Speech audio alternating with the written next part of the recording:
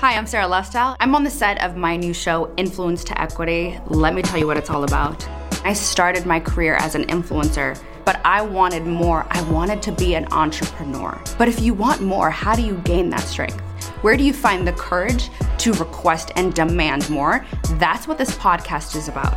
Each entrepreneur that's coming on has a story to tell that's going to wow you, shock you, and make you feel inspired so that you can find your journey. I think I'm still coming into my power, right? I think imposter syndrome is a real thing. I embrace it. I don't run away from that fear, kind of lean into it. Yes. Were there any lessons or mistakes that you made along the way that you wish you would have been like, damn, I wish I could take that back? I see all my mistakes as learning lessons because all I do is learn from them. It's just I get better. I was like, you know what? I don't really want to do this that much anymore. So I need to figure out something else. I feel like you always have to recognize when you hit like that glass ceiling. I think that everyone is uniquely qualified to do certain things. Once you figure out what you're uniquely qualified to do, then do that. My hope is by listening to Influence to Equity and our journeys that are entirely different, that you will be inspired to take courage and to go on your own journey of success.